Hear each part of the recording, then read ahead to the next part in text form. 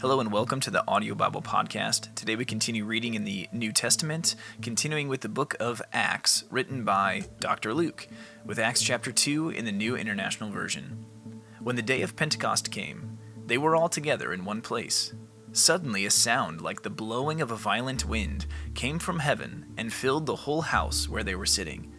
They saw what seemed to be tongues of fire that separated and came to rest on each of them. All of them were filled with the Holy Spirit and began to speak in other tongues as the Spirit enabled them. Now there were staying in Jerusalem God-fearing Jews from every nation under heaven. When they heard this sound, a crowd came together in bewilderment, because each one heard their own language being spoken. Utterly amazed, they asked, "Aren't all these who are speaking Galileans? Then how is it that each of us hears them in our native language? Parthians, Medes, and Elamites, residents of Mesopotamia, Judea and Cappadocia, Pontus and Asia, Phrygia and Pamphylia, Egypt and the other parts of Libya near Cyrene, visitors from Rome, both Jews and converts to Judaism, Cretans and Arabs, we hear them declaring the wonders of God in our own tongues."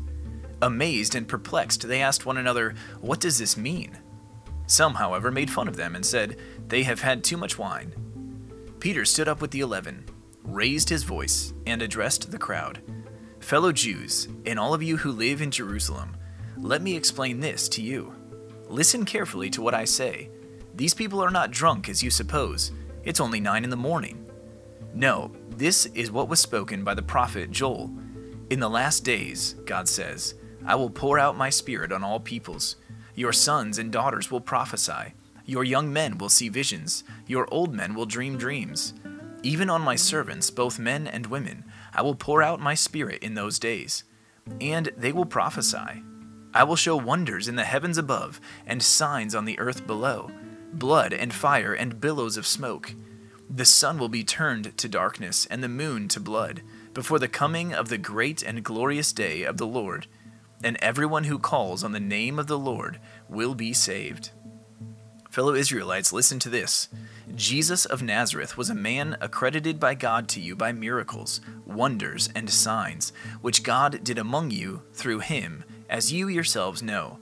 This man was handed over to you by God's deliberate plan and foreknowledge, and you, with the help of wicked men, put him to death by nailing him to the cross. But God raised him from the dead, freeing him from the agony of death, because it was impossible for death to keep its hold on him. David said about him, "I saw the Lord always before me. Because he is at my right hand, I will not be shaken. Therefore my heart is glad and my tongue rejoices. My body also will rest in hope. Because you will not abandon me to the realm of the dead. You will not let your Holy One see decay. You have made known to me the paths of life. You will fill me with joy in your presence." Fellow Israelites, I can tell you confidently that the patriarch David died and was buried, and his tomb is here to this day. But he was a prophet and knew that God had promised him on oath that he would place one of his descendants on his throne. Seeing what was to come, he spoke of the resurrection of the Messiah, that he was not abandoned to the realm of the dead, nor did his body see decay. God has raised this Jesus to life, and we are all witnesses of it. Exalted to the right hand of God, he has received from the Father the promised Holy Spirit, and has poured out what you now see and hear. For David did not ascend to heaven, and yet he said, "The Lord said to my Lord, sit at my right hand, until I make your enemies a footstool for your feet." Therefore let all Israel be assured of this. God has made this Jesus, whom you crucified, both Lord and Messiah. When the people heard this, they were cut to the heart, and said to Peter and the other apostles, "Brothers, what shall we do?"